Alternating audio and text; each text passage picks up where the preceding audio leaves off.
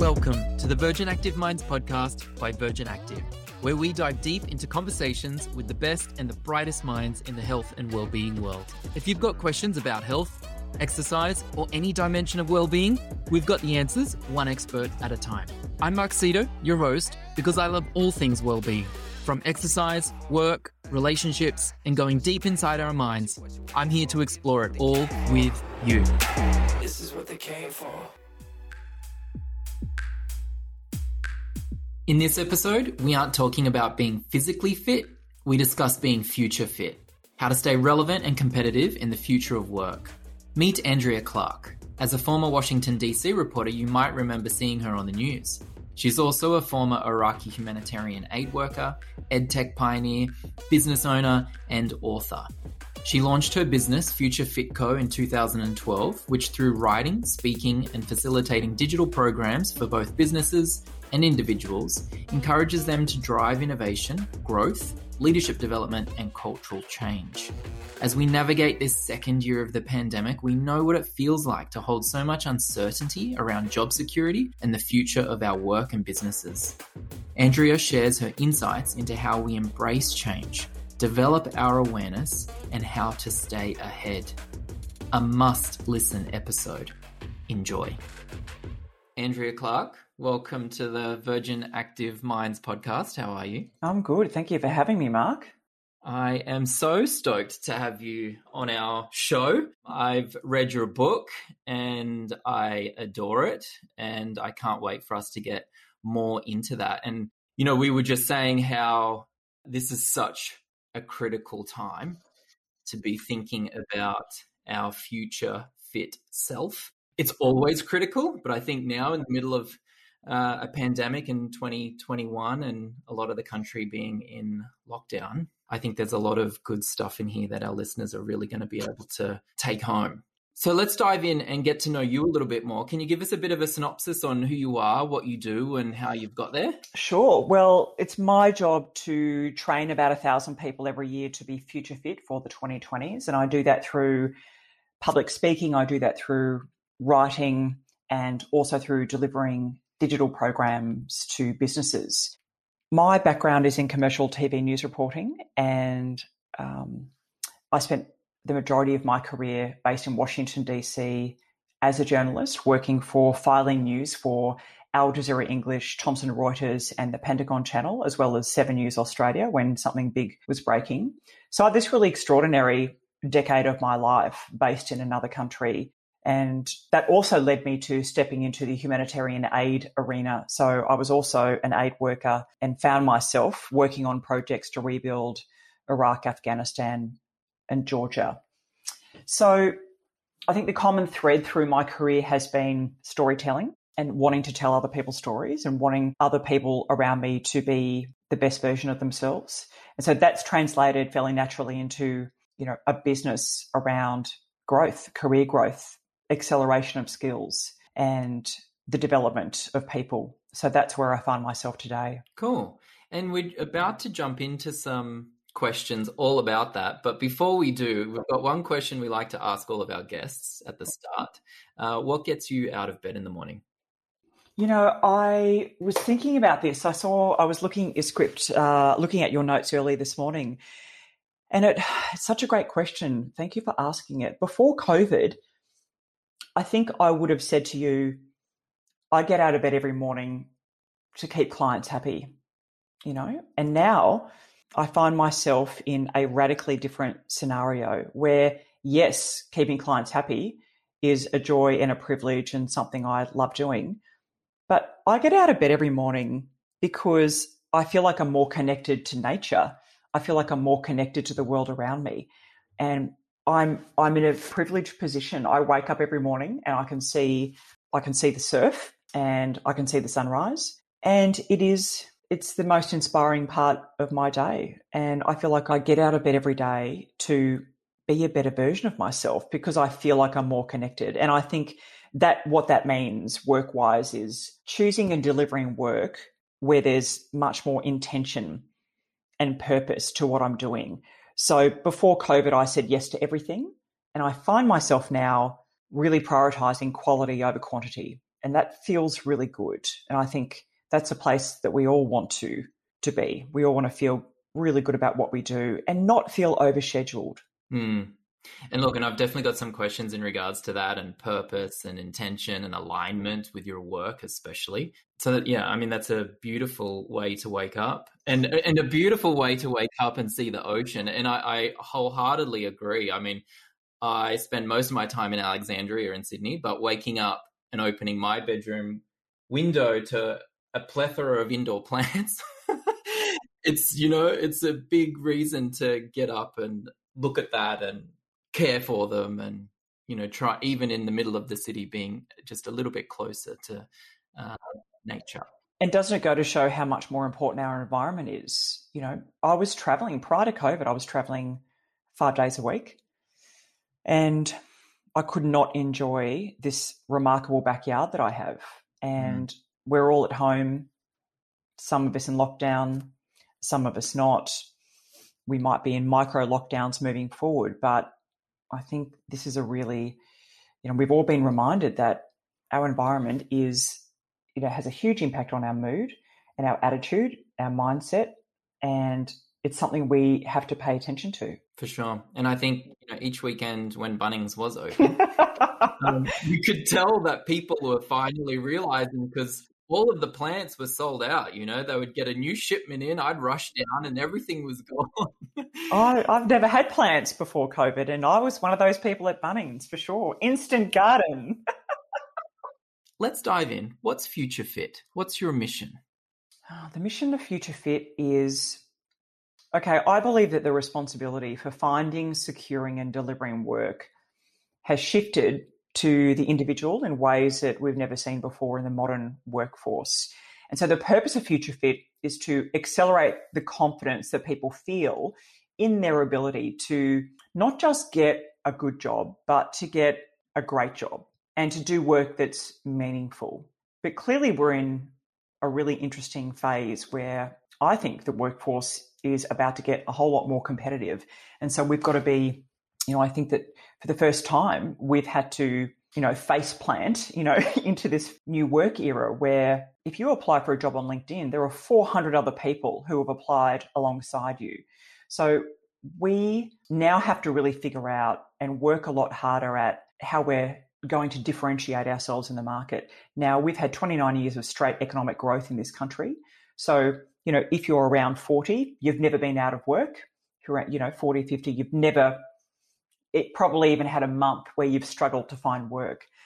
So we've got a new generation coming up that's facing a whole new range of much harder prospects. And so being future fit is about having, it's about skill set, mindset and behaviour. And in terms of skill set, it's about understanding that the human skills are going to disproportionately advantage you in your own career.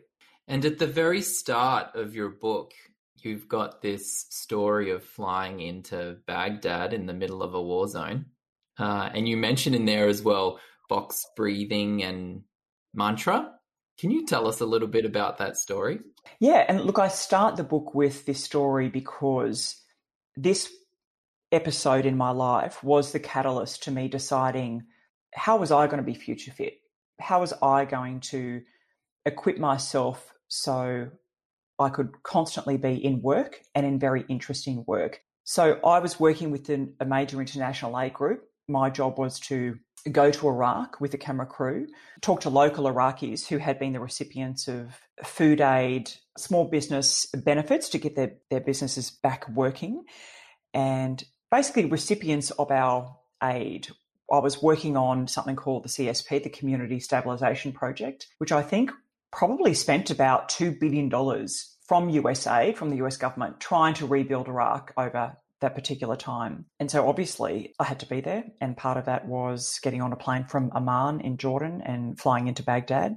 Now, I'm a really great flyer. I want to preface this story by saying I love to fly. I've grown up flying with my dad in a Cessna 172 and then a 182 and then a 210 for any of the aviation geeks among us. My dad flew his 210 out from Hawaii when I was about, 12. And so we were extremely fortunate. We grew up on the Gold Coast, with a dad who loved to fly. I've got two sisters. We would be in the back seat of the Cessna every school holidays, going to Ayers Rock, going to Lizard Island, flying around the country. So the three of us are very comfortable flyers, and we really love everything about aviation. You know, we had a partial engine failure once with Dad, but he landed the plane completely safely. That story's in the book. So I say this because I love to fly. It takes a lot to scare the shit out of me. But I stepped on this plane in one very early, very hot morning in Amman, and I was the only person on this UN charter flight. And I just felt like, this is strange. It feels strange to be the only person on a flight going into Baghdad. But nevertheless, you know, we persevere. So I think anyone who's been through a rapid descent knows that, it's not something that can pass you by.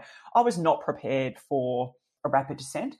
I probably knew before I boarded the flight that that was the only way to land in Baghdad. But until it happens, you never really believe that it's going on. Anyway, so rapid descent obviously is to, avoid being shot out of the sky. So it's exactly what the term says. It is a rapid descent. I think we probably went from 20,000 feet to the tarmac in what felt like less than 2 minutes. It was sharp, a really sharp descent. And I think what was most alarming for me was the noise of the engine revving up and slowing down. And we're at a time when you're not supposed to be hearing that. You're comfortable with that as a commercial passenger on the ground. But when you're hearing that mid-flight, and when the aircraft is banked, it's nosediving towards the ground, it's all kind of alarm bells are going off in your body. And staying calm is so counterintuitive to that moment. But that's where I engage the box breathing technique. And this is a very simple technique that Navy SEALs and high-performance athletes use because it empowers high performance. It reduces stress, but it's a technique that heightens performance and concentration. And it's really simple. 4 steps: breathe in for 4, hold, breathe out for 4, and hold. And when you do that, it changes the chemistry in your body. And in that moment, it was the only thing I could do to calm myself down and remind myself that this is something that happens every day. We're going into an active war zone. It's something that is going to keep me safe. It's the safest way to get on the ground, and I had nothing to worry about. But of course, in the moment, your adrenaline is firing through your body, and that was what was happening for me. So I engaged that technique for as long as I had to, until we came to a halt. When we stopped and I walked up to the front, the pilot said to me, "You wouldn't believe it, of course a pilot's Australian." I said, "Mate, nice job. I think it's really important to talk to pilots. I think wherever you can engage with anyone who is in charge of your life, I think it's really important to say hello." And he said, "Oh, mate, I tell you, we dodged a lot in that moment." And he pointed out to a ute that was across the other side of the airport, if I'm remembering correctly, and he said, "Look, those guys sit on the outskirts of the border. They sit there all the time, and they'll just pick a target, and it might just, they might not be shooting actively, but it's certainly a threat, because if they took the tail off an aircraft, then it's all over." And so that's part of being in a war zone. And I accepted, the night before when I was in Amman, I said to myself, I've got to be okay with anything that happens, in the following weeks. I have to really be at peace with that. My risk profile is really high. There's a lot of security that sits around me, but ultimately I'm responsible for putting myself into this context, and it's a really dangerous one. And so am I okay with anything that happens in the next few weeks? And I was, otherwise I wouldn't have got on the plane. That was the starting point to the trip, to Baghdad. And it was a really life-changing one, because I ultimately lost my job through part of what I saw, in that process. And that's what led me to say to myself, well, what are the skills and the mindset and behaviours that I need to really embrace and to actively pursue, so I never find myself in a situation where I'm out of work and, desperate to be in the workforce because I don't have a trust fund. How do I reduce that anxiety? What is the permanent mindset that I need to be in to always be in these fantastic roles? Because I'd always wanted to be a war reporter. I did a master's in defence studies, and I had no issue going into an active war zone. And I found myself in that context as an aid worker. And I always wanted the best jobs. I always wanted to be feeling like I was truly alive and really awake, if you know what I mean. I felt, and Sebastian Junger writes about this in his book Tribe. He writes about being embedded with a group of US troops, and what's really interesting about being in that heightened situation is that everyone's the best version of themselves, because that's who you need to be to get the job done. That's who you need to be to have any measure of success when things like that are going on around you. Gunfire was going off all day. I was woken by bombs every morning in the marketplace. You want to be the best version of yourself. And when I lost my job, I thought, how am I going to be the best version of myself when I'm in a different context where I still want to be really high performing? And so that was how Future Fit, that was a catalyst to me adopting Future Fit behaviors, and then eventually getting around to writing a book about it. I mean, it's an absolutely captivating story. And at the start of the book, it just holds you. It must have been an incredible experience. And I can hear what you're saying about having to be your best self in that moment and constantly while being there. It's almost a bit mind-boggling. It's one thing getting through the flight, but then also just being there day to day in Baghdad. On reflection, I can't imagine what it would be like to be in such a highly charged context like that, where anything can go wrong at any moment. What would it be like to be there if you weren't happy with yourself, or if you just fundamentally weren't someone who was driven by really strong values or anchored in really firm values? Because that was just the starting point. When I was met at the airport by 5 former SAS guys who were that was my security detail. And they briefed me in the garage of the airport. And I'll add that there were bullet holes through every single wall. I couldn't even believe the walls were standing because there were so many bullet holes. And we then proceeded in a 5-car convoy, 4 or 5, to travel from the airport into the red zone. So we were staying in the red zone. We were not in the green zone, which was which was secured. The perimeter was secured by US troops. We were in the red zone. So we had Shia militia launching rockets from about 50 meters behind where I was sleeping. It was really, it was serious. And, so I remember being in the convoy, and I'm in a burqa. I'm the only person in the car without an AK-47 or grenades. And, I just remember on reflection thinking, gosh, if you weren't a good person, what would that moment be like? Because you're in a car and your only job is to survive. That's your only job. And we get to the compound, and I have the head of security, the chief of security, gave me a tour of the compound. And if you imagine about 4 city blocks secured by about 400 locally engaged Iraqis, that was a scenario. So I'm driven into the compound. It's, as I said, very active. And then he takes me for a tour, and he says, here's your flak jacket and your helmet. Here's a bucket for the shower, because there's no hot water. And if you look over that wall, that's where they're launching rockets from there into the green zone. So that's where the rockets are coming from, just behind us. So you've got this very strange and very real dynamic at play. And you've got massive generators that are generating power for the entire, all the villas that you're connected to. And so there's lots, it's very noisy. It's constantly noisy. And, what would it be like to be there if you weren't a really solid person who had everyone's best interests around you at heart? I certainly wanted everyone's best interests for me at heart. That's my safety and security. That psychological safety, was everything to getting the job done for everyone in the compound. And that included all of the beautiful Iraqis who were engaged to protect us. So they had a meeting every day about security, and their voices were heard. If they saw anything that was suspect, they would change the way we traveled that day. So everyone had a voice. There was there was a hierarchy, but in terms of contributing to this mini community we're a part of, everyone was very much a part of that. So you wouldn't want to be an arsehole in that situation, because you wouldn't last very long. And I just love the contrast between the environment that you were in, but then also this practice of box breathing. It feels like, me sitting here before recording an episode, I do some rounds of box breathing because I still get very nervous about the interview. But then kind of that contrast between where you were, but how these little mindful practices can still play such a huge They still apply. Yeah. Absolutely. I still use box breathing. I still use it every day. And it is as helpful before I go onto a podcast as it is when I'm trying to get to sleep with US military choppers flying about 20 feet above the compound because they're on their, their 15-minute rounds. Like we had these, I think it's the Bell 207s, they're very loud choppers. They would be flying over the compound every 15 minutes. So you'd never get any sleep there.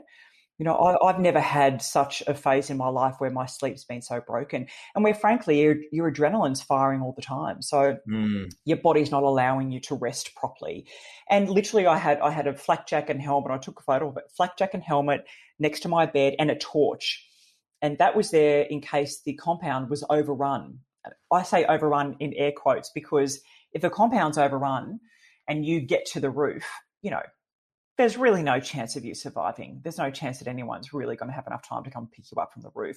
But that was life. That has been life for aid workers and troops, in Afghanistan for the last 20 years. So imagine what that does to your system after months and months of your adrenal glands working at that level. It's extraordinary. And that's exactly my next question. Like, how closely intertwined do you think our physical, mental, emotional well-being is intertwined with our careers, our work? Well, I've come to realise, and I think I can say this, with the benefit of being in my mid-40s and having a highly charged career as a television news reporter, and an aid worker, it's come to me very late how critical well-being is. And the fact that well-being is also a skill, and it's a skill that should have been a chapter in my book, because we cannot be high-performing unless we recognise that radical well-being is the starting point for a career that has any longevity.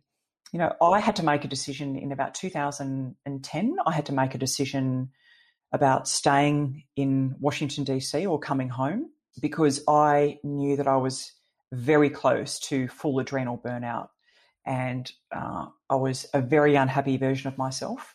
And I decided that, we used to talk about well-being as sort of, in the context of work-life balance. But basically, in my situation, this is so highly personal and highly contextual for everyone listening, but I was either in or out. You could not live in Washington and have a work-life balance. Forget it. You could try. But in my experience, I was around, I came into contact with a lot of people who were taking Ambien to get to sleep at night and taking Nurofen to wake up in the morning. And that's where I eventually found myself. I was at a point where I couldn't sleep properly unless I took something. And every morning I woke up and it was a couple of Nurofen to get going. And, there were more symptoms than that, but I had to make a decision. At what point was I going to put my well-being first? And what did that look like for me moving forward? I think at 35, I said to myself, I can't do this anymore. I'm a really unhappy version of myself. And if I'm going to live a life where I wake up and feel great, everything about my life is going to change. And I think I wrote this in the book, I put my life in a blender and I set it on fire. That's literally what I did. Because I had to start from scratch. I moved back to Australia and I had to start my life from scratch. And I knew that the first 4 or 5 years were going to be exceptionally painful. Starting my own business and going back into television, I knew it was going to suck a lot. But then I knew I was going to get to a point where those years of sacrifice were going to lead me to the freedoms and the options that I have now. And, that's easy to say, but I think one of the big falsehoods around entrepreneurship, et cetera, is, no one talks about how hard it is. If you don't have financial support and if you don't have a really great network around you, what happened, I'll be really candid with you. I got to a point where, I had to borrow grocery money off my mother and off my best friend. And I would, for a year, I'd alternate between them and I didn't tell either of them that that's what was going on. But I couldn't afford to live. But, no one talks about the reality of trying to get your life together, like trying to make things work and trying to kind of reset yourself on a path, and you know everything's going to be fine. But for a couple of years, I couldn't buy coffee for myself. When I walked out past the barista to get on a bus, I actually I couldn't afford to get a bus to the TV studio. Like, things were dire for me for all of 2012. My tax records show I made 25 grand in 2012. Like, try living on 25 grand over 12 months. But you know what I knew all along? Gosh, I can't tell you how many times I cried in the bathroom about this, but I knew that my well-being had to take priority. You know, I knew that through that time, I had to reset my sleep patterns. My cortisol was spiking at 1:55 a.m. every morning for 6 months. That was, that's the stress hormone. I had to reset my sleep. I had to retrain myself to sleep properly, and I had to retrain myself to eat properly and exercise in a way that was supportive to, this whole scaffolding around well-being that I wanted to sit around, a core proposition that was so strong and such a driving force in my life. And so that's what it takes to rebuild your life. That's what it takes to put radical well-being at the center of, your existence. And that's an extreme example, but for me, that was very real. And it's easy for me to sit here and say, just do some box breathing and everything will be better. But the fact is that, for most of us, there has to be serious upheaval and disruption before we get to anything that looks like radical well-being. That's certainly been my journey. Yeah. And it didn't feel good. For a long time, it did not feel good. Yeah. I was right down the bottom of Maslow's hierarchy of needs. Yeah. But you knew in your heart, right? Like that change had to happen, and you knew it was going to be better on the other side. Oh, I was in no doubt. I was left in no doubt that I was about to go through overwhelming change, and it was going to be very uncomfortable. And I also knew that most businesses, if they get past the first year, take 4 or 5 years to have any kind of cash flow that makes you feel any degree of security.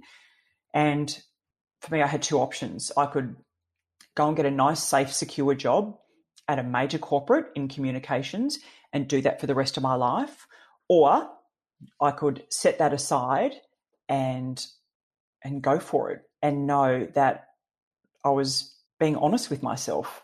I think for most of it, as you get older especially, it gets a bit more difficult to live a life that's off track. And I use this example when I share this very depressing story about about my life between 2010 and 2015. But if you're looking at a compass, I remember, I spent a lot of time growing up with my dad flying and boating. And I remember growing up looking at huge maps and being really so enthralled by adventure and by the possibility of the fact that you can chart your own journey. But if you go 5 degrees off course, if you go 5 degrees off course off the true north, that gap gets wider as time goes on. And so give it a couple of years and all of a sudden you're 25 degrees off your true north, right? And so what's the cost of that? What's the cost to you personally of that? Even over 5 years. So that gap widens as we get older. And I was determined to stay on track and to not take an easy path and to take the path less traveled in my own little micro world, because I knew it was the right thing to do.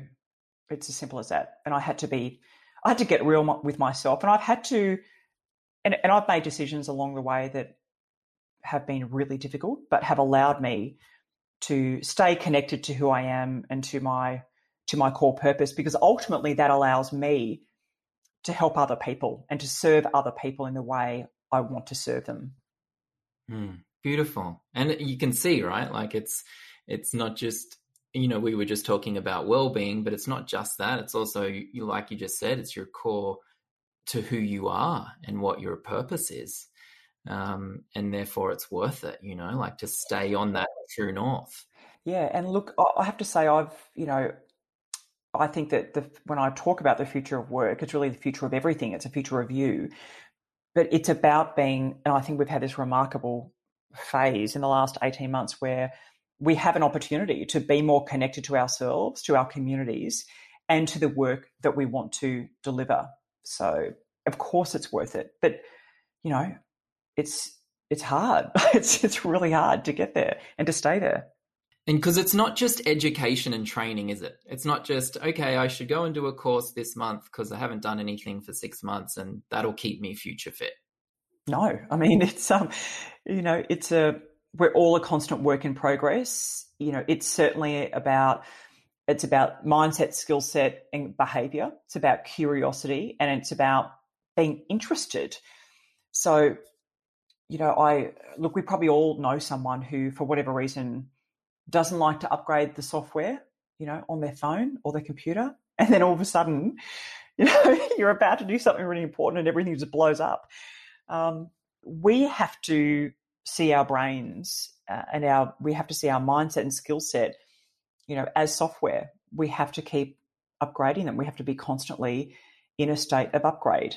And we have to, but to do that, you've got to be interested. You've got to be paying attention to what's going on, you know, around you.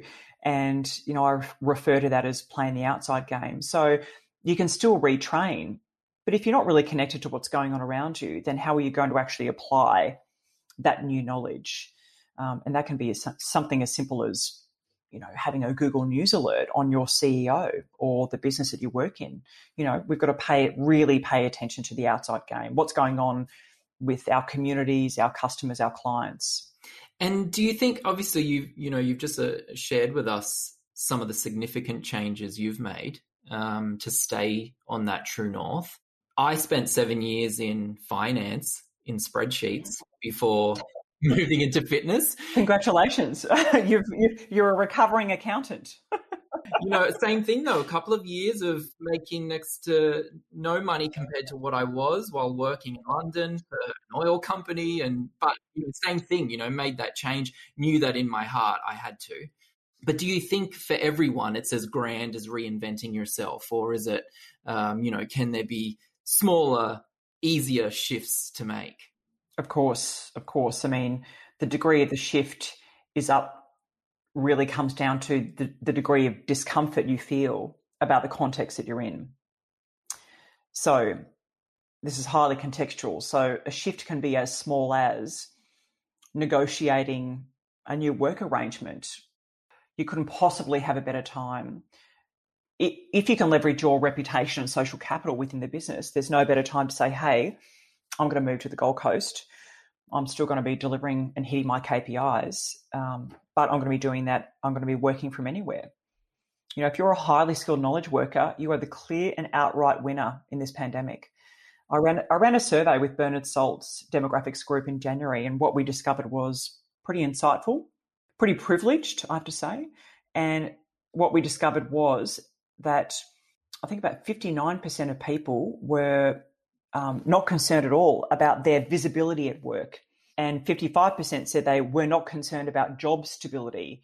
25% said they could pivot easily if they had to. So what that says to me is that we have this fragment of the population, this segment of the population who, you know, can make decisions in this pandemic environment that will support their quality of life and quality of work moving forward. So the shift and the degree of the shift is different for everyone.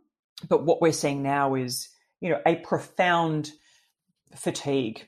I'm not sure that we've seen fatigue at the scale that we're seeing it at the moment. And that goes for wherever you sit in the labour market. You're probably exhausted. If you're homeschooling kids, you're definitely overwhelmed.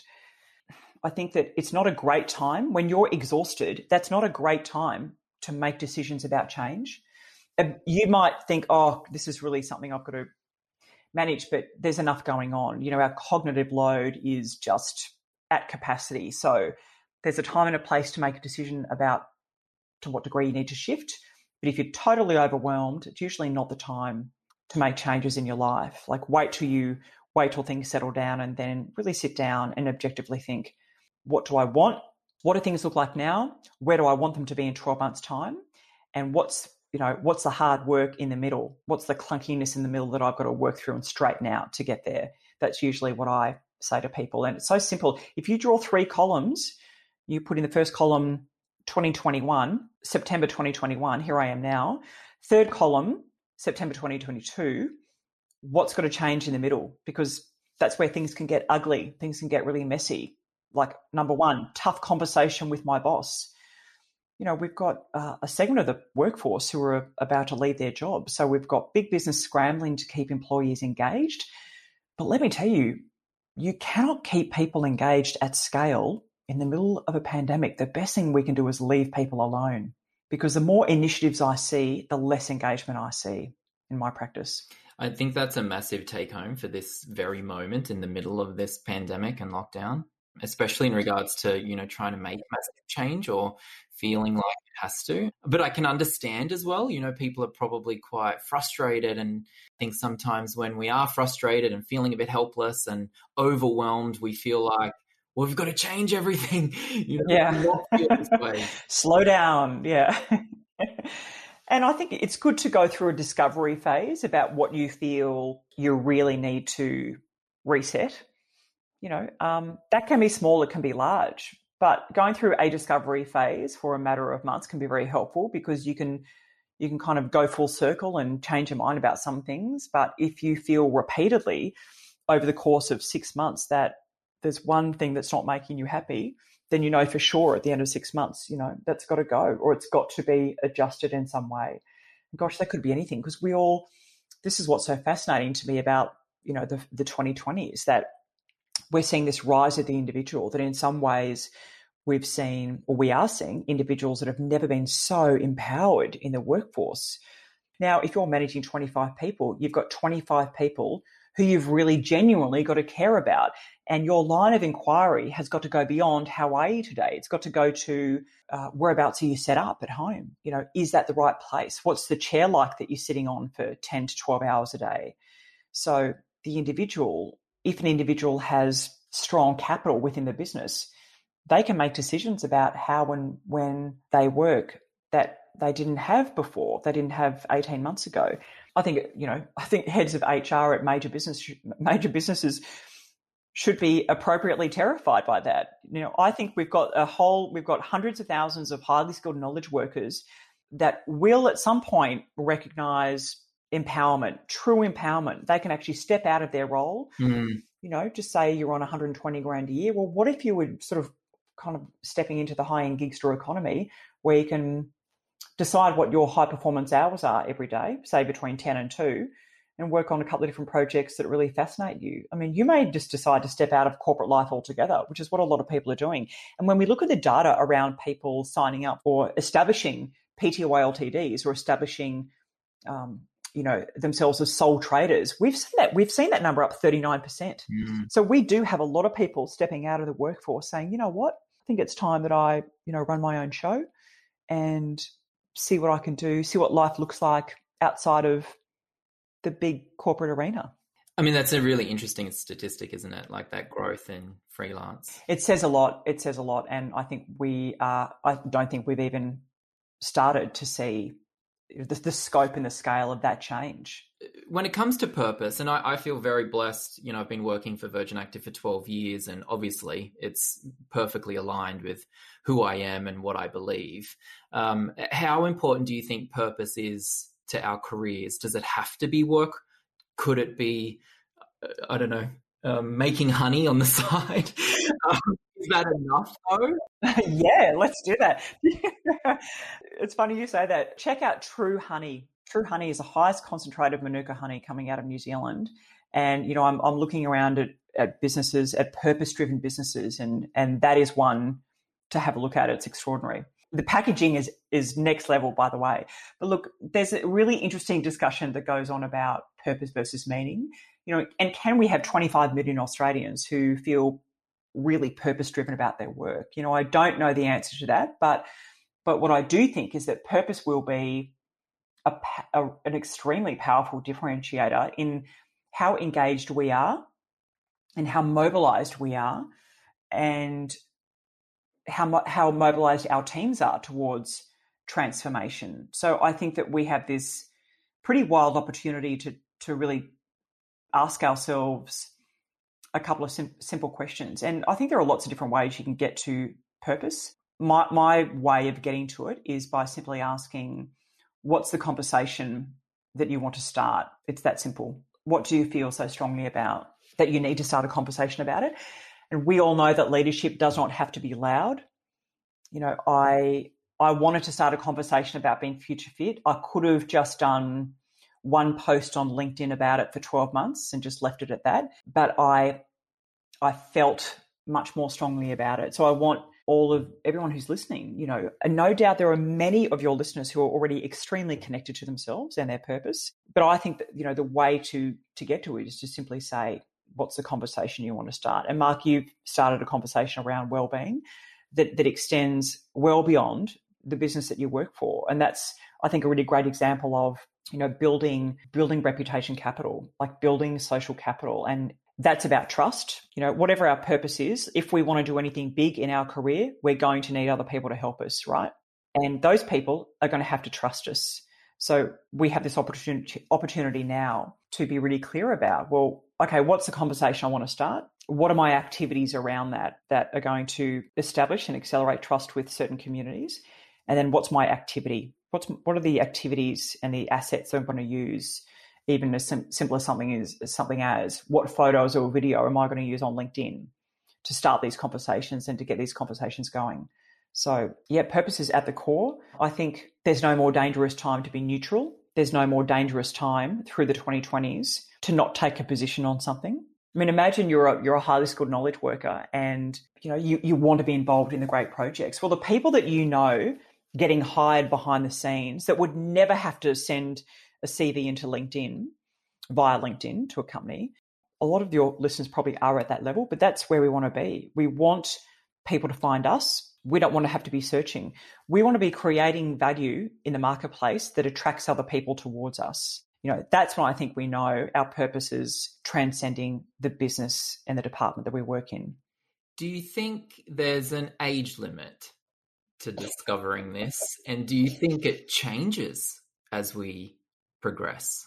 No, I mean, look, I think that there's absolutely no age limit for sure. And does it change? Well, I think for a lot of us, our purpose is the same, but the way we deliver it does change as a result of culture, values, belief systems.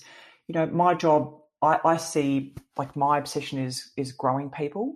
And I believe and I hope that I've done that through being a TV reporter, through being a communication director and being an author. But, you know, I had to leave television because the culture wasn't right for me. Like, when you find yourself crying in the bathroom more than once a week, that's not a place that you that you should be working.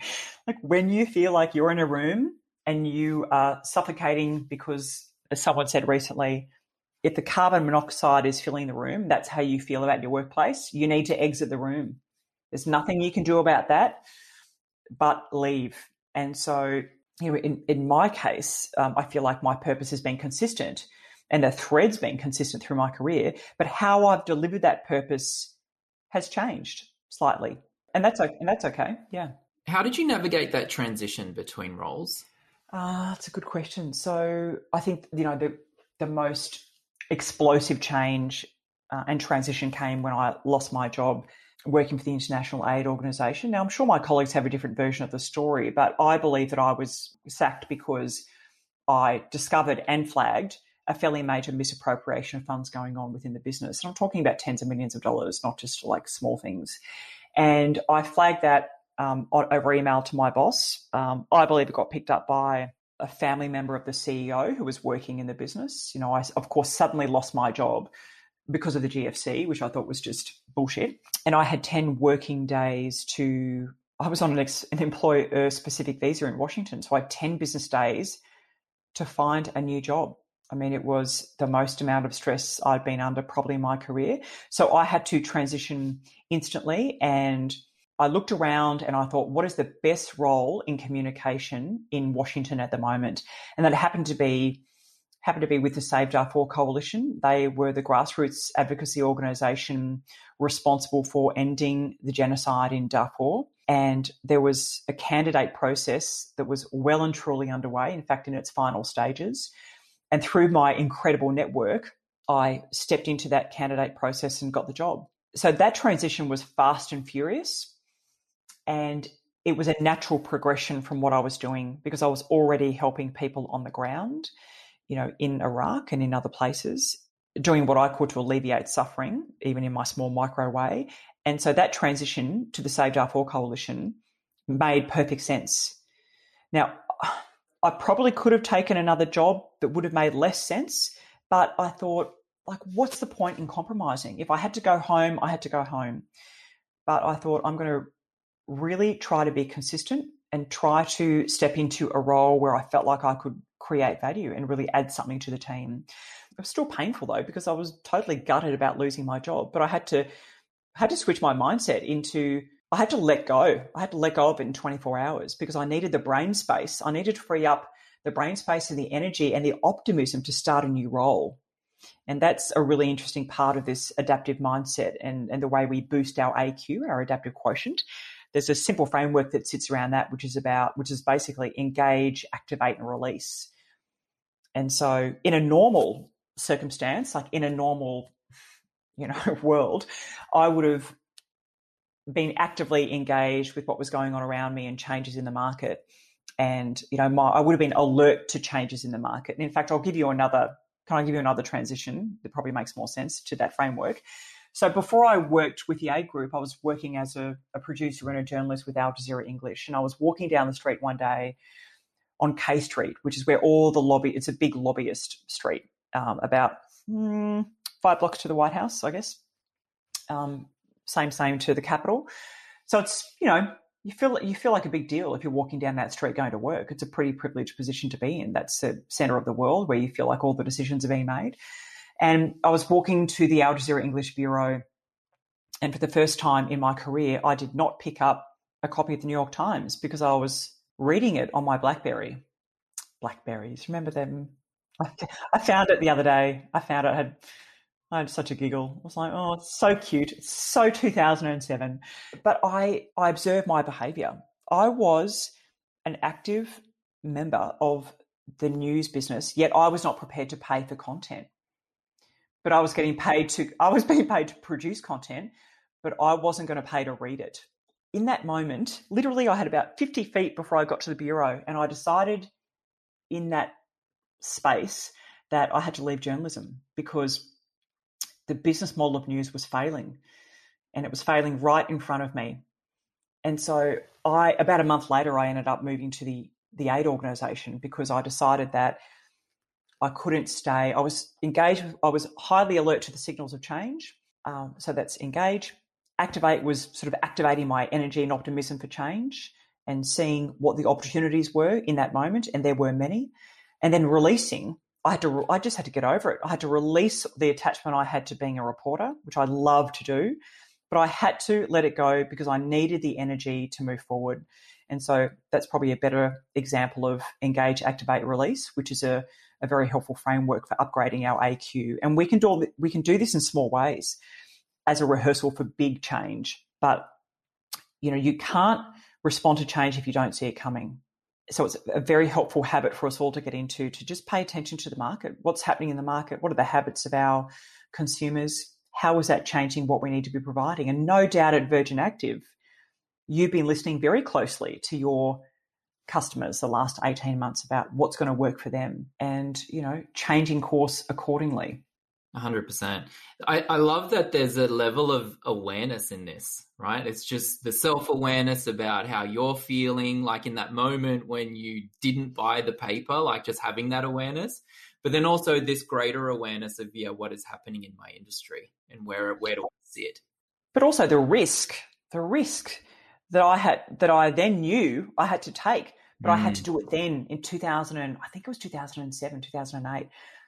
And you know what blew my mind? I got up to the newsroom and I just asked a couple of my colleagues, random question out of interest, like, have you got a plan B? Like, what if Al Jazeera folds in Washington and comes out of Doha or KL or, London? Because it rolled, like each bureau managed the coverage as it rolled around the globe to the time zone. Mm-hmm. And, my colleagues would say, forget about it. Like I'm a journalist. Like I'm sacred kind of thing. And I remember thinking, for a bunch of people who cover unforeseen tragedies for a living, pretty interesting observation to make.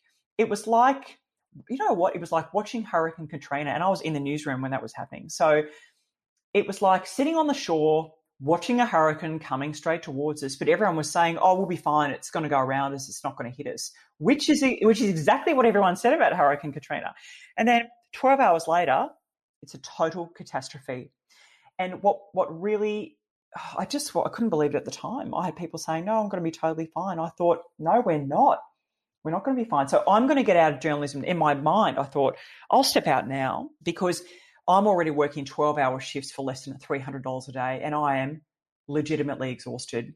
Like I had to turn around 2.5-minute packages every 3 hours at Al Jazeera, which was a really super demanding workload for a newsroom. But by the way, it was the best work I've ever done. Al Jazeera English is, I think, best practice in international news coverage, as we've seen with Afghanistan this week and Charlotte Bellis, who's leading their coverage. So but I remember thinking, I'm going to step out now because I'm already worked to the bone and I need to step into something else.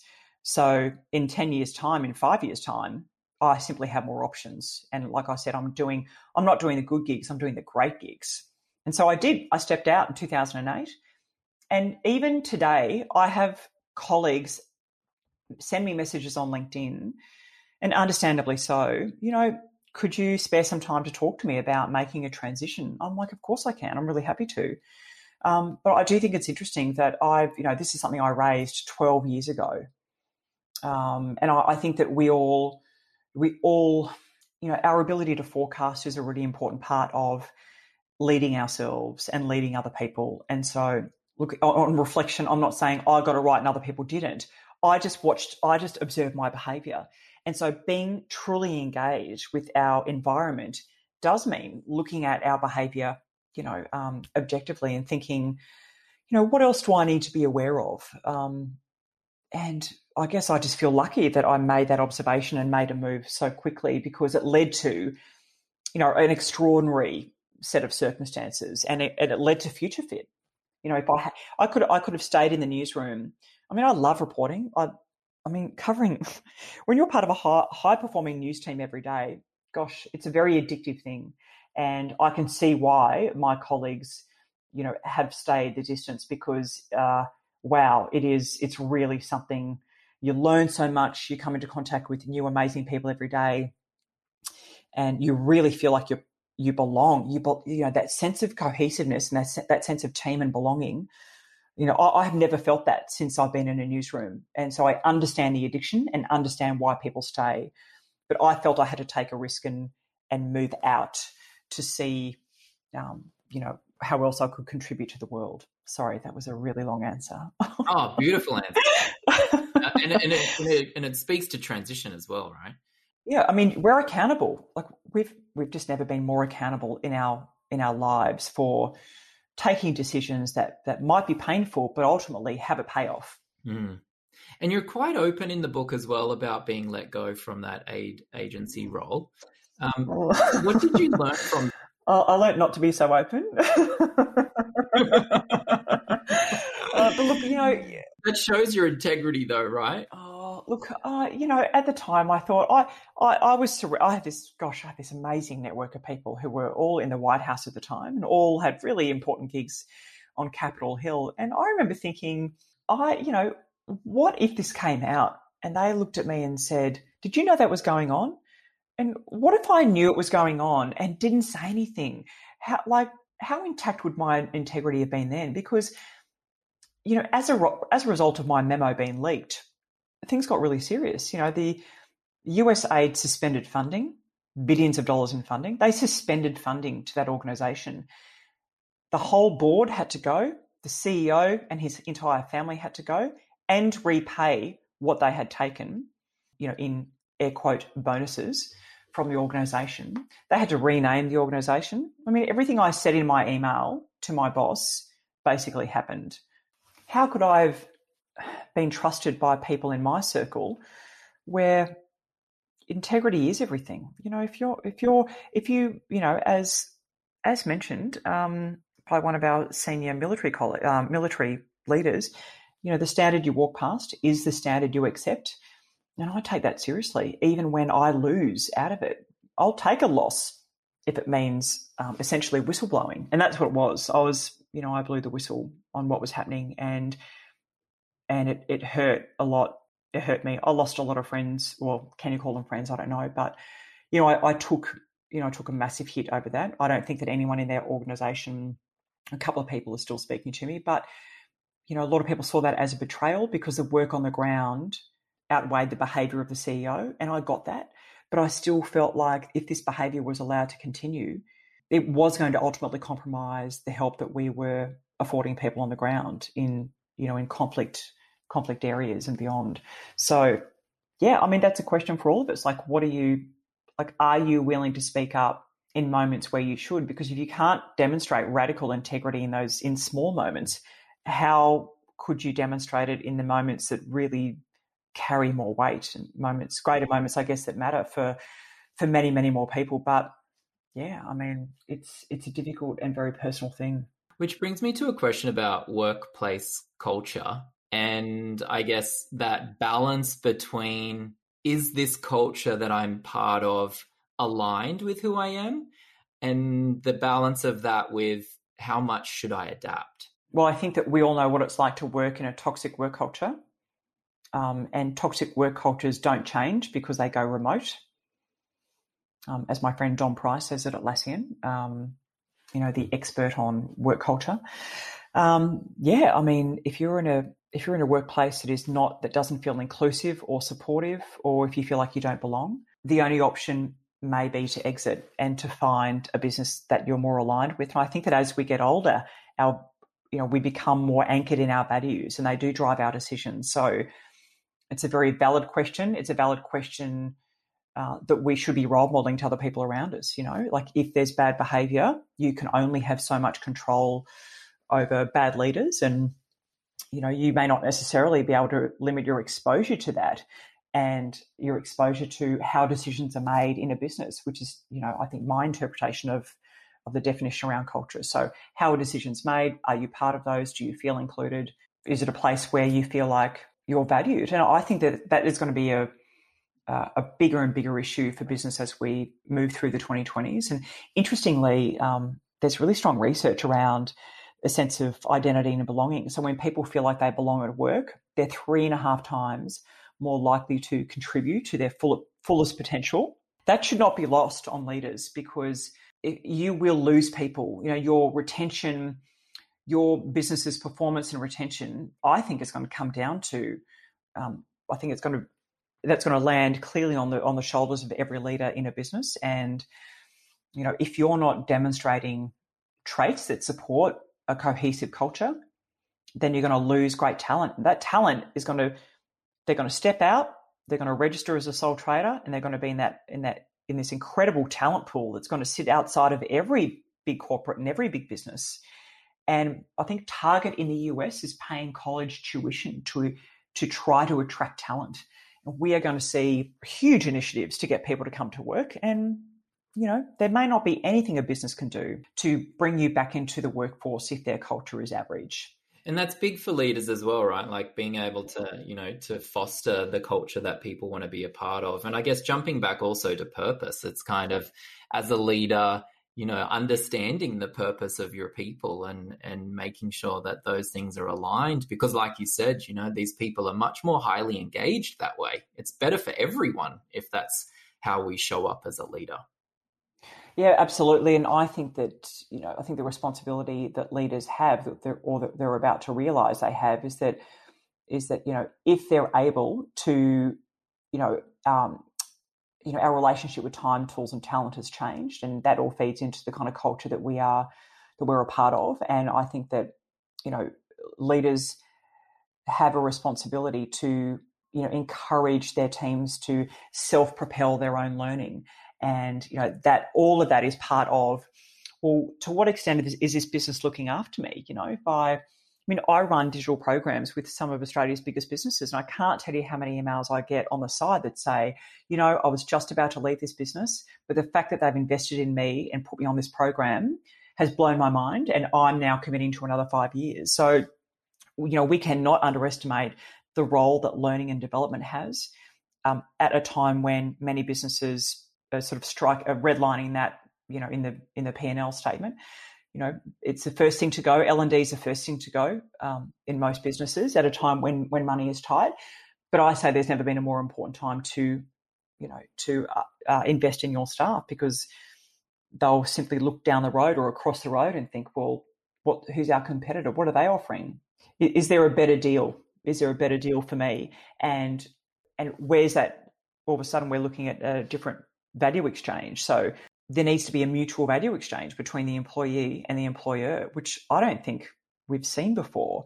Like, we've seen that safety and job security when we sign up to a big business, but now the power dynamics are really shifting to the individual and to the employee, and they're looking for a 50-50. They want a mutual value exchange. What are you going to give me if I deliver on these KPIs? Something I'm not sure we've seen, and I think we've only seen the start of it. And you started Future Fit in 2012. Mm-hmm. Fast forward to now, mind you, in the middle of a pandemic, so of course lots has changed. What do you see over that whole period, not just the COVID period, but over this whole period? Like, what have you seen change in regards to being future fit? I mean, a machine's going to take all our jobs. I think that's maybe one thing we always think of when we think of the future of work. But yeah, what's the big shifts? I think that we should downplay the role that automation and AI is going to have in our day-to-day lives.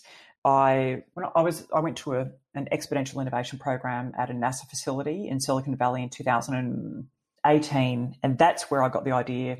That's where I felt compelled to write about being future fit, because I walked out of that program and I understand and love the technology around AI, metadata, cloud automation, etc. But I also believe that there's a lot of hype that sits around robots taking our jobs. I think that we need to keep that in check.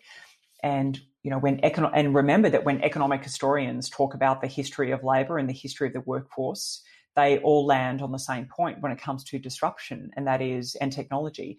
And that is that it's not the technology or the disruption that drives social change. It's ultimately, how we decide to respond to it. So we have a role in transformation. We're accountable, when a business is transforming, because a business can't transform unless its people transform. So, don't worry about technology. This is the byline of Future Fit. It's not about disruption. It's not about technology. It's about your talent. The future is about your talent. It's not about technology. It's about the way you choose to respond to change and the degree to which you are equipped in skill set, mindset, and behaviour to be in active pursuit of change. And how can we be better prepared? I mean, even just now, coming back to the COVID period, we're working from home more. Well, right now, 100%. There are people out there homeschooling at the same time, a whole family sharing the house at once, not seeing our boss that often, especially in the flesh, not working face-to-face with our colleagues. Like, these are all pretty significant, massive changes. So what should we be preparing, even in the short term, but maybe even long term? How do we prepare for these radical changes? I want to say that I think the future of our own work sits around our identity, and it sits around personal agency. And that's a certainty that we can absorb change, that we can stay in control and continue to deliver value in a professional environment, in a professional environment that is shifting. And we will be in this environment indefinitely. I don't believe that the office experience is completely over, but, that's the way it's looking. And how do we know another strain of COVID isn't on the way? We will see micro outbreaks after micro outbreaks, and they will continue to disrupt the way we work. I think it's going to be very difficult to get hundreds of thousands of knowledge workers back into an office once we've all got a taste of not doing a commute. I used to do 100 flights a year. I will never do that again. There's nothing more expensive than being unhappy. And I'm sure many of your listeners are experiencing that as well. But what can we do? We can simply be aware that, it's our personal agency, it's our own initiative, and our belief in ourselves that we can continue to respond as we've all just responded the last 18 months.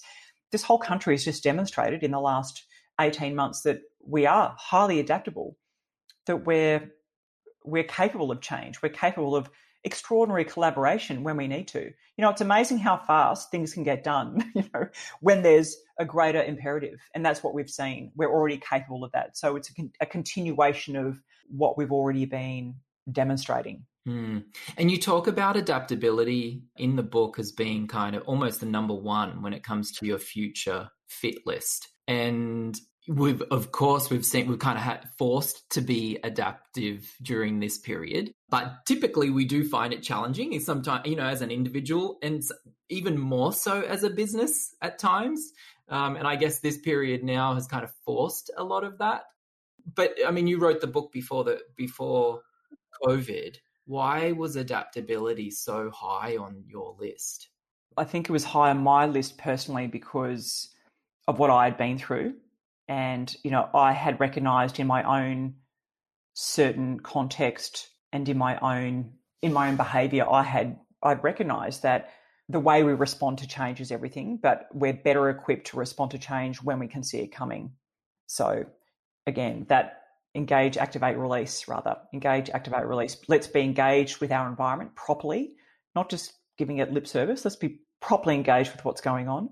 And let's activate optimism for change, and let's let go of what we need to let go of. And for a lot of people, that can be very difficult. But that's part of recognizing there's an emotional component to change.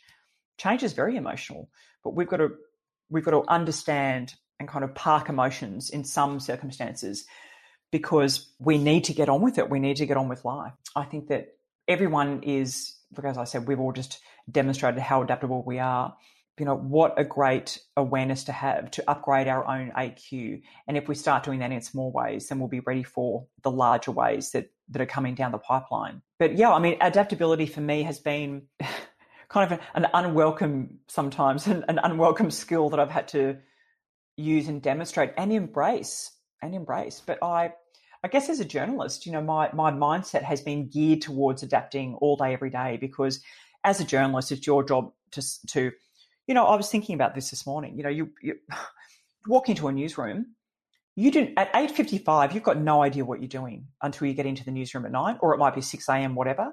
But your mindset has got to instantly be engaged and activated towards, we're going to have a great day. It doesn't matter what I'm doing. I could be getting in a chopper to go and cover a bushfire.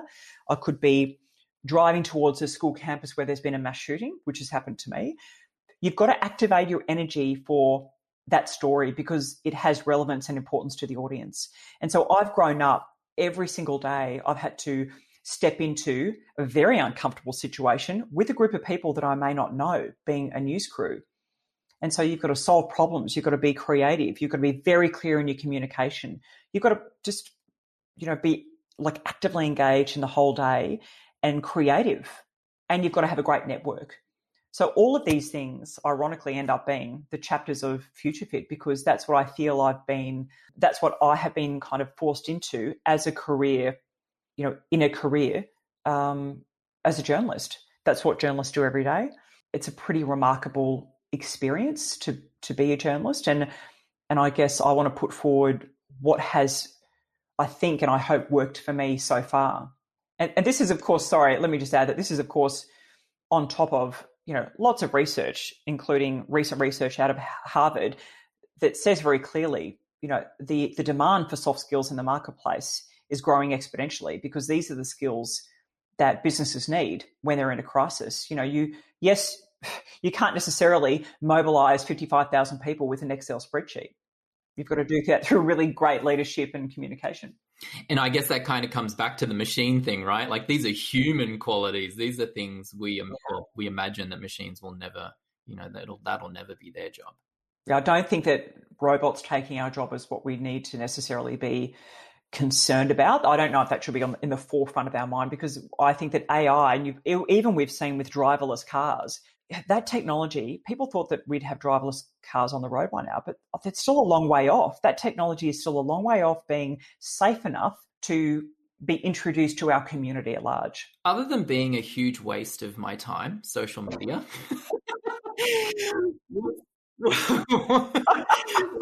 Correct. We'll just Correct. move on. Yeah. But what is the power, and how do we harness the power of social media? Oh God, social media. Oh, in what way?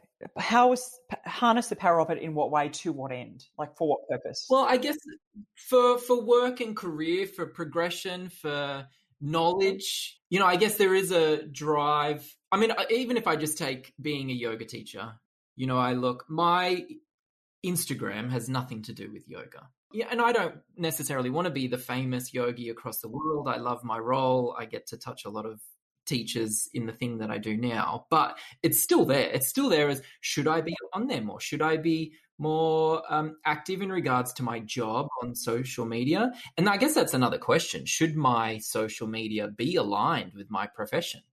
Because right now for me, it's not. It's all my Instagram is just hiking and beautiful pictures of trees. And well, but like I said before, Mark, you've started a conversation around well-being. And so, in fact, your whole Instagram is totally aligned with your purpose and your core value prop. Yeah, true. It's totally aligned. It doesn't need to be yoga every day. I think social media has a role, but that role is highly contextual, and that role has to be determined by everyone in their own way. Yeah, I mean, it's great to, I think it's about being connected to an audience. And I don't think we should be on social media unless our intention is to be connected. There's no point putting up a post and not responding to those who are really engaged with it. And it's like LinkedIn. I try to encourage people, if you're going to add a comment on LinkedIn, like try to add value. Don't just add commentary for the sake of it. Like be purposeful about your exchanges. We don't like transactional exchanges.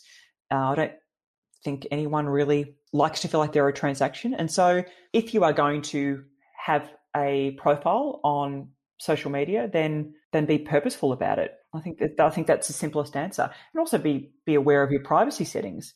I have FutureFit has I've got an Instagram account, but I've closed it because I'm just sick of people. I have no interest in people following me that are Bitcoin miners or people that want to copy my profile and set up their own, which has happened. It's scary stuff out there. So I like to keep my profile settings, as private as I can, where I can, says the girl who's got a photo of her face on the book. But as part of a communicator, I want to connect with people. I wanted people to pick up a book and say, and feel like they're connected to the issue about being future fit because they're connected to me. I didn't put a graphic, a kind of ambiguous graphic on the front page of a book around the future of work because the future of work was ambiguous enough, a couple of years ago. Like I wouldn't have sold any books, I don't think, because how can you can't connect with the topic or a random graphic. So, that was a purposeful decision about having my face on a book. But no, I do not choose for it to be open season on Instagram or even LinkedIn. So we've got to make decisions that feel right and comfortable for us. And similarly to adaptability, you've got creativity on your future fit list as well. And to be honest, before I read that chapter, if someone asked me how creative I was, I would say 0. And I recognized also in regard, saying that, like saying 0, I also understand that there's parts of my own limiting self-beliefs that kind of don't want to engage with creativity. It was kind of like, oh, that's a bit too left brain, But then reading that chapter in your book, I was like, oh, hang on. Like, actually, I am quite creative. I also loved the part where there was these mindful elements of creativity. I think you said something about, watch the bubbles on the coffee. There was a couple of little examples like that. And it just really sparked. I was like, actually, no, this is a really powerful tool. And it's something that we should practice. And, other than putting together some cool sequences in yoga and Pilates, I didn't really think that I was that creative. But yeah, can you tell us a bit more about creativity and how that's, an important part for our future career professional selves? And by the way, being a Pilates addict myself, I appreciate the small sequences. So, and respect. The layering and the music. Oh, yeah, all of that. All of the above. Bring it. Well, What's interesting about creativity is that we get less creative as we get older because we don't have as much playtime as we used to. There's a really interesting study out that says when we're 98% creative, or 98% of 5-year-olds are considered highly creative. But that number reduces to 30% when we're 10, 12% when we're 15, and only 2% of adults are considered highly creative, because essentially what scientists are saying is that the more responsibility we take on as adults, the less space we have to be creative because there's no playtime. I love this subject because I walk a lot, and I didn't realize the role that walking had in my ability to think creatively. So let me just say there are two different types of creativity. There's convergent thinking, where we judge ideas and criticize them and refine them. And then there's divergent thinking. And this is where the magic happens. This is where the neural connectors are firing in your brain. So this is where truly original ideas come from your subconscious. And, these are the untested and kind of like random association. And, we all can tap into that. So there are a couple of ideas. Having more space is really helpful, which I know isn't realistic for a lot of people. But Stanford University researchers found that even walking half an hour a day increases our divergent thinking by 60%. 60%. That's extraordinary, isn't it? And I can actually say to you that I started walking 7Ks a day probably about 3 years ago. I started walking 7Ks a day. It takes me an hour 15 to an hour 20-ish every morning. And I can tell you that there's no way I could have written a book unless I was in the habit of walking every day. There's just no way. So I've felt the tangible benefits for me, and I encourage anyone to start walking. And you don't have to necessarily listen to podcasts, but give your brain that time to process and to just bring together random associations, process and just think, and let your mind wander, because that is divergent thinking, and it's a really brilliant thing. Many of us don't consider ourselves creative, but there's 3 different versions or categories sort of that are considered in the mainstream: small C, professional C, and big C. Small C creativity is where we're doing something as simple as rearranging our wardrobe and pulling together leftovers from dinner last night. So that's small C creativity. That's, we all have that potential. Professional C is where we, the professional creativity that we employ in our working lives. That's, things like writing a report to creating a pitch for a client, that kind of thing. And then the big C creativity is creativity that shifts cultural paradigms. And I would say, something like the Opera House is what I would consider a big C degree of creativity. But you can see how small C creativity is a rehearsal for big C creativity. But it starts with something as simple as giving yourself space, giving yourself time. And look, we're all time, everyone's in a time deficit to some degree, aren't they? Because of the current demands that we're all under, whether it's homeschooling or, doing an extra hour of work every day, which is what the data is showing, that we're working longer every day. We're spending, I think 45% of us are spending less time on personal hobbies. And that's sustainable for a while, but not forever. And especially in today's day, when we are at home and not seeing people, especially our colleagues, other than on Zoom and Teams, how important are these relationships with our work? Well, they're critical because we all want to feel like we belong. And when we feel like we don't belong, we really, it's damaging in many ways, not just individually, but certainly for the business. And EY did a great report on belonging even before COVID hit. And I think the number was like 39% of Americans felt like they did not belong. That was before COVID. So, imagine what that looks like now. And this is why we do have to find ways to feel like we're having meaningful conversations and meaningful connections with people, and things that aren't transactional, because that sense of belonging will feed directly into our sense of identity, our sense of purpose, and our sense of potential. So yeah, relationships are absolutely everything. And everyone listening would know that you probably furthered some associations through COVID and others have dropped off the radar, and that's all fine. But isn't it wonderful to have a conversation with a colleague who you've been working with for, maybe 5 years, but you didn't actually know that they had 3 brown, chubby, gorgeous Labradors, now you do because they're wandering past the Zoom meeting. So, these insights really do go a long way to helping us all feel like we're part of a more cohesive culture. Couple of call to actions to finish our chat. What do you think are the top skills, or what would you recommend today if we were to go and work on something? Look, I'm going to say well-being, even though it's actually not a chapter in Future Fit, but I'm having like chapter regret, if I can call it that.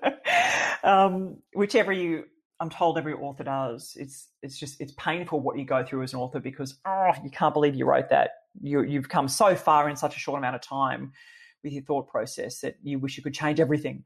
But well-being, I think we need a well-being ethos. I think we need to write down a radical well-being ethos for each of our, for ourselves and those around us, and really start to figure out what does radical well-being look like for us? Like, how do we work on it? And how do we end up in a place where we really feel free and light and properly engaged and present with everything around us? So well-being, because we can't have anything unless we're in a strong state of well-being. I would start with, I would say, reputation capital, because the most stable part of leadership is knowing who we are.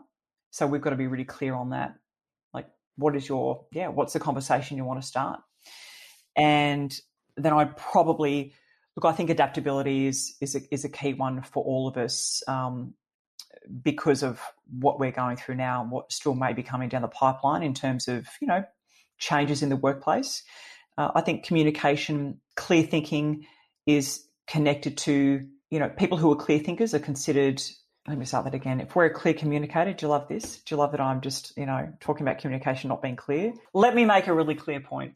It's really interesting to me how clear thinking is connected to clear communication, and that's connected to being seen as a competent leader. So communication is often dismissed and disregarded in many executive education courses, and I think that is the most it's the most critical piece as a leader. You've got to be communicating frequently and actively with your teams.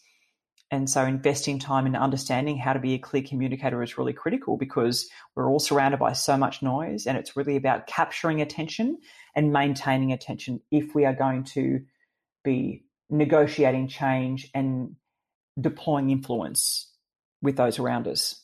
And you mentioned very briefly in the book about having a good outlet, and it was a brief moment in the book, but for me it kind of landed quite strongly. I was like, actually, and I just stopped for a moment and I was like, how do I, when I'm under the pump, when I'm freaking out, feeling anxious, what do I do? And of course, as a yoga teacher, I can do those things, but actually it was going for a run or going for a walk. But that hadn't really crossed, it wasn't until I read that part in the book, I wasn't really fully conscious of it. And I'm not sure many of our listeners would be. It's kind of, what do I do when I'm in that moment? Well, I have a real thing about the word resilience. It's just so overused and I think not very well understood, because, it's our ability to bounce back from kind of difficulty in whatever way you want to define that. But it's also a doing word. You can't exercise resilience by sitting around thinking about it. You've got to change the chemistry in your body. And so when I talk about outlet, I mean, we all deal with uncertainty in different ways. And so we've got to find a baseline that stabilizes our minds and that really kind of brings us back to a sense of order. And so I started swimming, ocean swimming. Look, I'm lucky enough to be near the beach. I started ocean swimming when COVID first hit. And, to not be around my phone for 30 or 40 minutes, it's not just that, not just not being around the phone. It's, what is something that you do? And when you do it, you think, gosh, why don't I do that more often? Because it brings you that sense of joy. And I think that's a really interesting thing, going back to what I said at the top of our chat about waking up, being connected. And I get up because of nature. I mean, it's because apparently that's my baseline, and it's something that I've ignored for many, many years in my life. And, what a disservice I've been doing to myself. But when I'm smashing through the chop, even in very shallow water, and I'm looking at the lines of the sand underneath me, for me, it's transformative, it's transportative for me. And so I feel like we all need to really identify what is that baseline that we need to return to when we are feeling uncertain, and how can we stabilize our minds and our emotions, put order to things around us, and be more confident about making decisions that are in front of us. Like, what kind of mindset do you want to be in? Or what kind of mindset do you want to shift to when you're feeling that way? Of course, you want to feel calm, and you want to feel like you're in a strong position to make decisions, to be decisive. So what does that look like for you? And that will be different for everyone. But gee, it's so powerful, isn't it?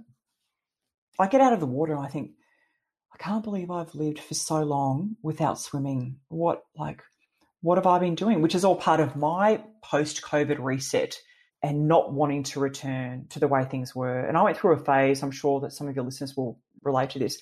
I went through a week where I looked at my diary and I was totally overscheduled. And I felt anxiety. I felt like, I'm not going back there. I can't go back there. That's a pre-COVID diary,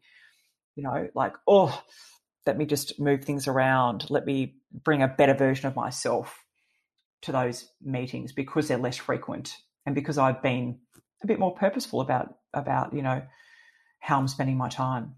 And you talk about the elevator pitch as well, and you've got a nice little chapter on that. I can see, I'm kind of looking at your face thinking, it's such an 80s term. It's like personal brand. It belongs back there with shoulder pads, doesn't it? But it's really it's a profile pitch, because, we're three-dimensional now. People see us online.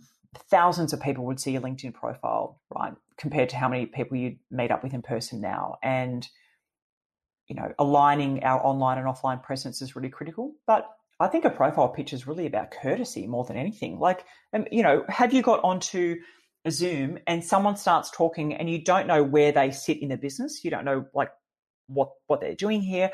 I think it's really important to say, hi everyone, my name's Andrea Clark, and I'm the author of Future Fit. It's my job to train 1,000 people a year to be future fit in their careers for the 2020s. Because everything I say after that, hopefully, is going to make more sense. It's going to sit in that context of what I do and why I do it. So I think that everyone needs that, because it's a simple courtesy that we need to show other people. And if those people are going to trust us, that starts with how we talk about ourselves. Mm. And it does come back to that alignment with our purpose a bit, doesn't it? I think that was the thing that made me think more about, especially my LinkedIn. It was like, the description about me, and it was a bit more about everything that I've done. It was like the old jobs that I've done, and less about what actually, what is my mission, what's my drive. And then when you were talking in the book about, if you were in an elevator and had 60 seconds to tell someone who you are or what you do, like, it actually made me rethink about what I've got in that description. Or imagine being caught on a Zoom when it's just you and the CEO. That happens to a lot of people I know, and they call me and they say, I am so glad we had that conversation about the profile pitch, because I literally just got caught out and got put on the spot, and the head of the business asked me what I do for the business. And I think it's really important that we have, a metric to show there. Like, it's my job to lead a project that generates. It's my job to lead. There was someone at Telstra whose job it was to put 9 million Apple phones into the market.